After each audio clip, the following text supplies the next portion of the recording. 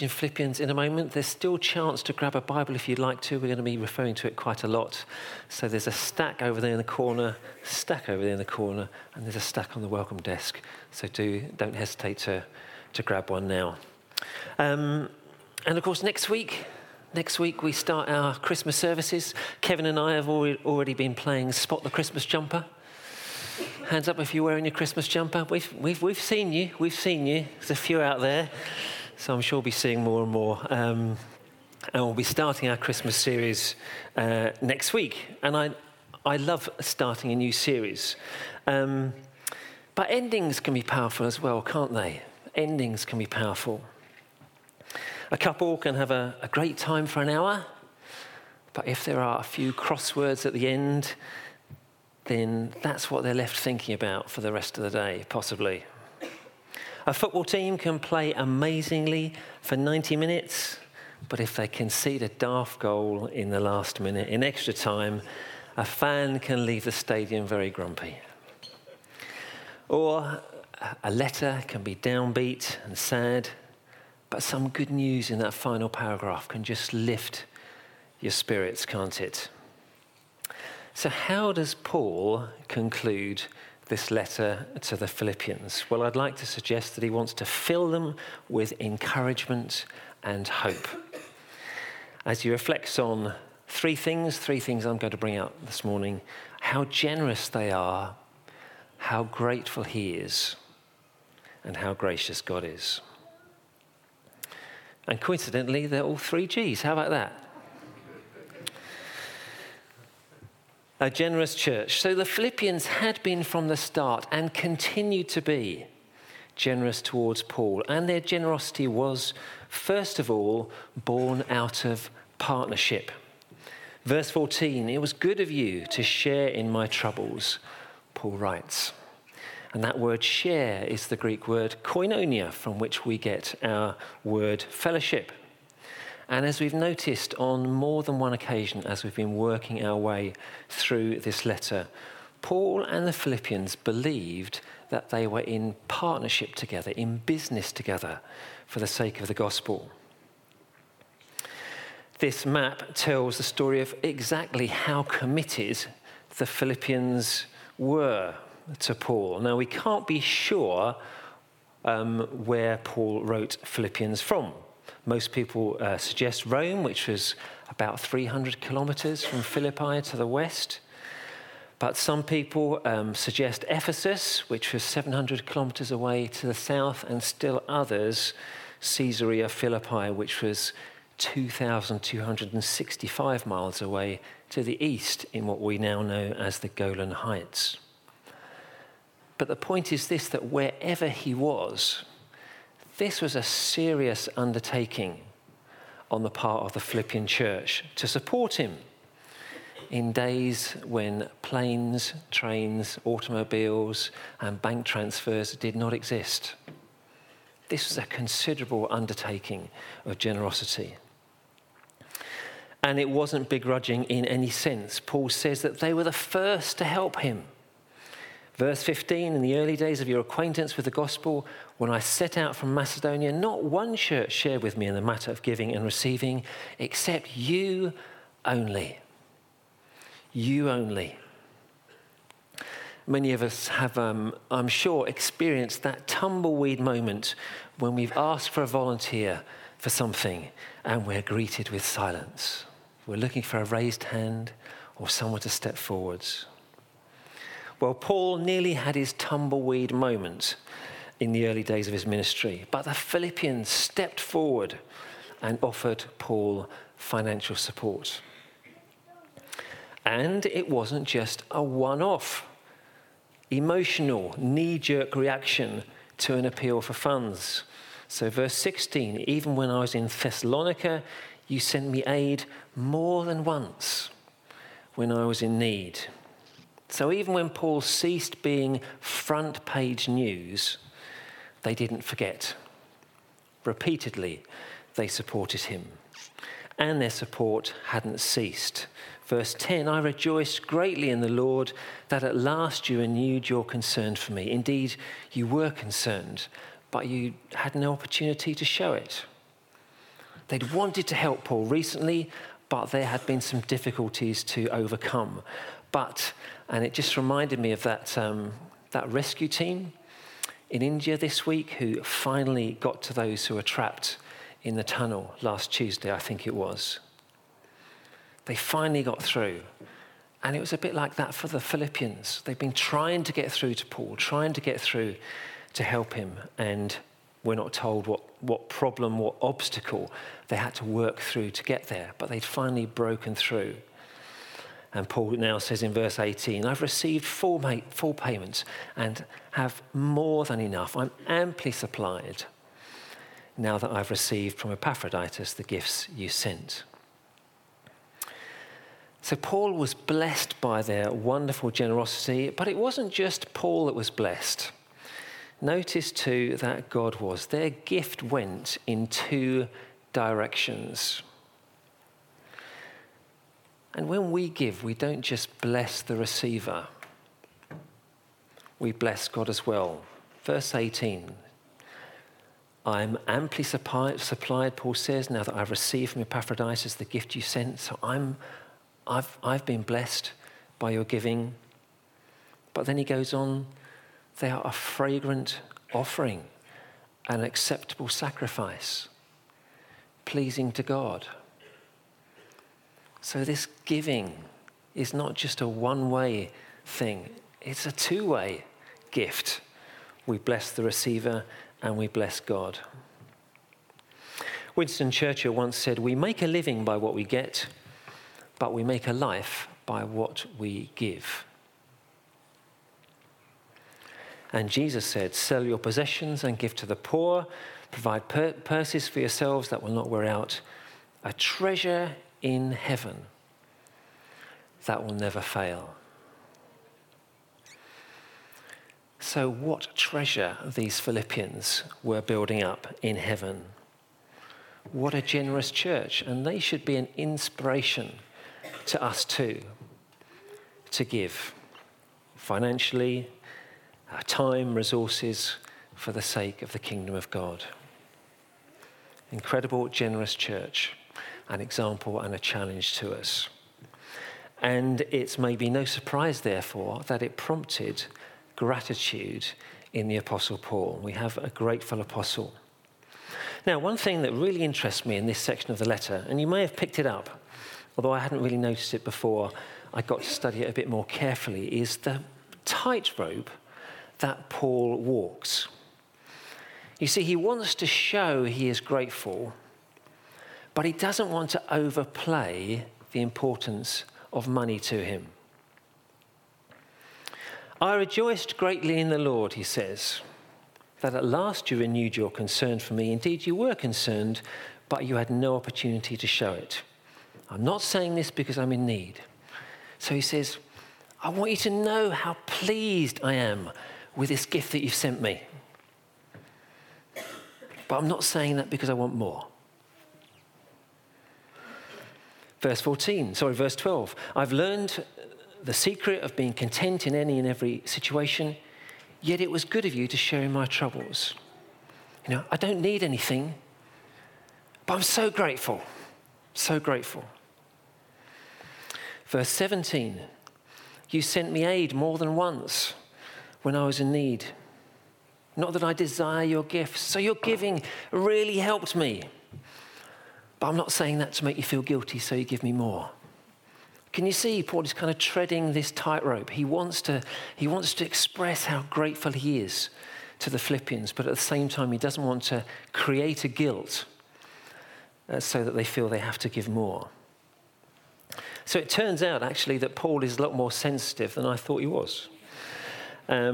He's grateful, he's really grateful, but he doesn't want that sense of gratitude as he expresses it to create guilt that they should feel indebted to him to give more. And I think there's a lesson for us here in sensitive gratitude. We need to learn how to express our gratitude to others in such a way that they don't feel they owe it to us to repeat that gratitude on another occasion. just because it meant so much to us the first time. Well, how do we learn that? And Bruno will be happy to take that question at the end of the service. So thank you, Bruno, for being willing to answer that. That's why he is the pastoral ministry lead here, everybody, because he's got the answers to these difficult questions. Paul was grateful for their generosity, really grateful. He hopes he's conveyed that, or rejoiced greatly in the Lord, but he was also content. I have learned to be content, whatever the circumstances. I know what it is to be in need. I know what it is to have plenty. I've learned the secret of being content in any and every situation, whether well-fed or hungry, whether living in plenty or in want. I can do all this through him who gives me strength. So jumping to verse 12 first, that phrase, I have learned the secret, was used in the Greek mystery religions by the people who'd kind of worked their way up through the various levels and layers until they'd finally been admitted to the hierarchy, the top level of the mystery. They'd worked their way up. And so what Paul seems to be suggesting is that he's progressively learned not to let his external circumstances dictate his internal mood, to dictate the level of his contentment. He's now reached that stage, whether rain or shine, comfort or discomfort, he says, I have enough. I am content. Now, I'm sure he wouldn't say that he was bubbling with joy every moment of every single day. He had his downs, the downs of which we can only imagine. But those downs no longer dictated what was going on the inside. And then that phrase, in verse 11, I have learned, stresses the personal pronoun. So what he's really saying, or the way it should come across, is I have learned to be content, whatever the circumstances. As though he's inviting the Philippians and inviting us to ask ourselves the question, have we learned to be content, whatever the circumstances? I have learned to be content, whatever the circumstances, Paul says. Have you? Have we? Have we learned to be content when it's cold and it's wet? Or warm and sunny? When we're hungry or when we're well fed? When the work keeps piling up or when there's a lull? When the car breaks down? When the water pipes burst? When the house sale falls through? Or when all is well? I have learned to be content, whatever the circumstances. I have learned to be content, whatever the circumstances, says Paul. Have you? Have I? So we have a generous church, we have a grateful apostle, and then behind it all we have a gracious God. And God shows himself to be kind and gracious in all sorts of ways, but drawing out three particularly from this passage, we firstly see that he is a God who gives strength. So having said that he has learned to be content, whatever the circumstances, Paul is quick to add, I can do all this through him who gives me strength. Earlier this year, the power steering failed on our car, and Helen was driving at the time. She was coming back from the station. The engine suddenly cut out. Happily, she was able to start it and just about managed to get it home again. By the way, as an aside, we only have one car, and that's not the first time that we've been in need, and people from this church have generously loaned us a car. So if you're one of those, thank you very much. We'll try not to repeat the need in the future. But anyway, a few days after the incident, I took the car down to our mechanic to have a look at. Now, some of you are old enough to remember what driving a car without power steering is like. Yes, a few nods. let me tell you, what you are remembering is nothing like what it is to drive a car where the power steering has broken. It was like having a workout inside the car, turning some of the corners. I just about managed it. If it had been a kind of little child in the seat, they wouldn't have been able to turn the steering wheel. It was so stiff. But God makes what is difficult or what is impossible possible. God provides the power for us to do things that otherwise would be beyond our ability to do. I mean, how could Paul be content in prison? Because God graciously gave him the power, the strength.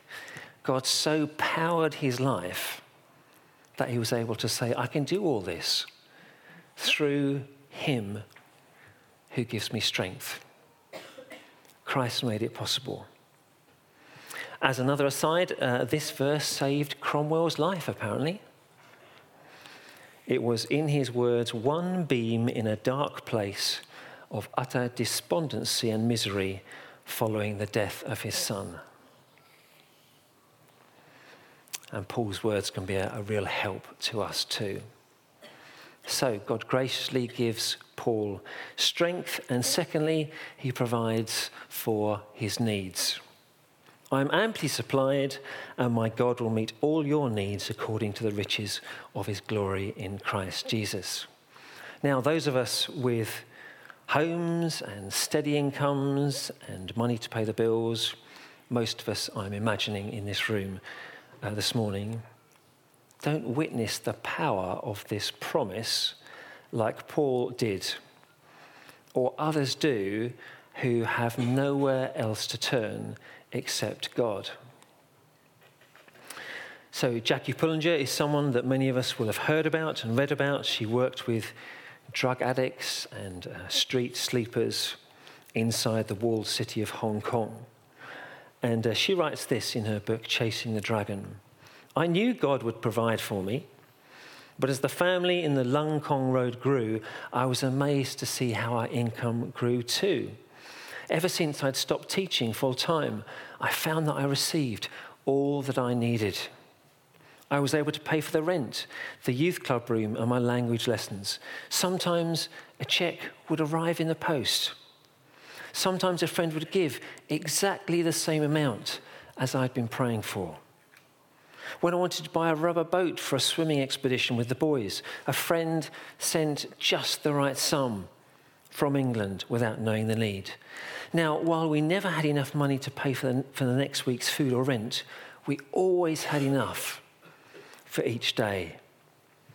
This was exhilarating for the boys who felt they had a real part in God's work when they prayed each morning for their daily bread. Fantastic testimony. Enough for each day. Didn't know where the next check or money was coming from, but God provided enough for each day. And Jesus said, do not worry, saying, what shall we eat? Or what shall we drink? Or what shall we wear? For the pagans run after these things, and your heavenly Father knows that you need them. But seek first his righteousness and his kingdom, and all these things will be given to you as well. And elsewhere, Romans chapter 8, Paul writes, he who did not spare his own son, but gave him up for us all, how will he not also, along with him, graciously give us all things? He is a gracious God. He graciously gives us strength, he graciously provides, and finally, he graciously gives grace. So Paul bookends his letter with grace. At the very beginning, chapter 1, second verse, grace and peace to you from God our Father and the Lord Jesus Christ. A few verses later, whether I'm in chains or defending and confirming the gospel, all of you share in God's grace with me. And now at the very close, the grace of our Lord Jesus Christ be with your spirit. And just as Paul bookends his letter with grace, so too God bookends our lives with grace. We sometimes sing, don't we? From life's first cry till final breath, Jesus commands my destiny. And in between those two bookends is a life of grace, whether we acknowledge it or not. The sun shining on the righteous and the unrighteous. What some theologians call common grace, grace given to all of us without distinction. But most of us here will also recognise the grace that John Newton wrote about in his famous hymn, Amazing Grace, how sweet the sound that saved a wretch like me. I once was lost, but now am found, was blind, but now I see. I know I've told his story, others have, I'm sure, from this platform before, but let me just remind you of it, or perhaps tell it to you for the first time. So he'd been a captain, John Newton, of slave ships and an investor in the slave trade.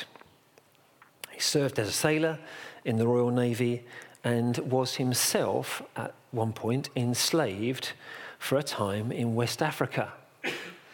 But on the return voyage to England after his rescue, he awoke to find that the ship that he was sailing in was caught in a severe storm off the coast of County Donegal, and it was about to sink. And so Newton began praying for God's mercy. Well, they made it, and sometime later he was converted. And Newton came to see, as Paul had come to see 1700 years earlier, that he deserved nothing. He deserved nothing. In Paul's words, Christ died for the ungodly. Very rarely will anyone die for a righteous man, Paul goes on, though for a good person someone might possibly dare to die. But God demonstrates his own love for us in this. While we were still sinners, Christ died for us. That was Paul's testimony. That was John Newton's testimony. While we were still sinners, Christ died for us. While we ignored him, maybe at best, or hated him, Jesus loved us enough to lay down his life for us. That's why he came. As we approach this Christmas season, let's remind ourselves that is why he came. The angel informed Joseph about Mary. She'll give birth to a son, familiar words. You are to give him the name Jesus. Why? Because he will save his people from their sins. That's what Christmas is all about. And Paul wants his readers to experience this grace of God towards sinners for themselves. He wants them to know that grace. He wants them to know deep down that they are on the receiving end of God's kindness, whether they acknowledge it or not. He wants them to see it, maybe for the first time, or to see it again if they've seen it already, that they are targeted by God's kindness. They are targeted by God's grace. Now, it would appear that most of the Philippians didn't know that because they had responded generously. That's what we've just seen in the first section of this passage. Paul knows it. Paul knows that they've been touched by the grace of God, and he is grateful. He's expressed how grateful he is for that. But this is the point, that there is always more to know. There's always more to learn. There's always more for them. There's always more for us. Paul wants us to experience this grace for ourselves. So I'll close with his prayer. May it be a prayer for us too. The grace of the Lord Jesus Christ be with your spirit. Amen.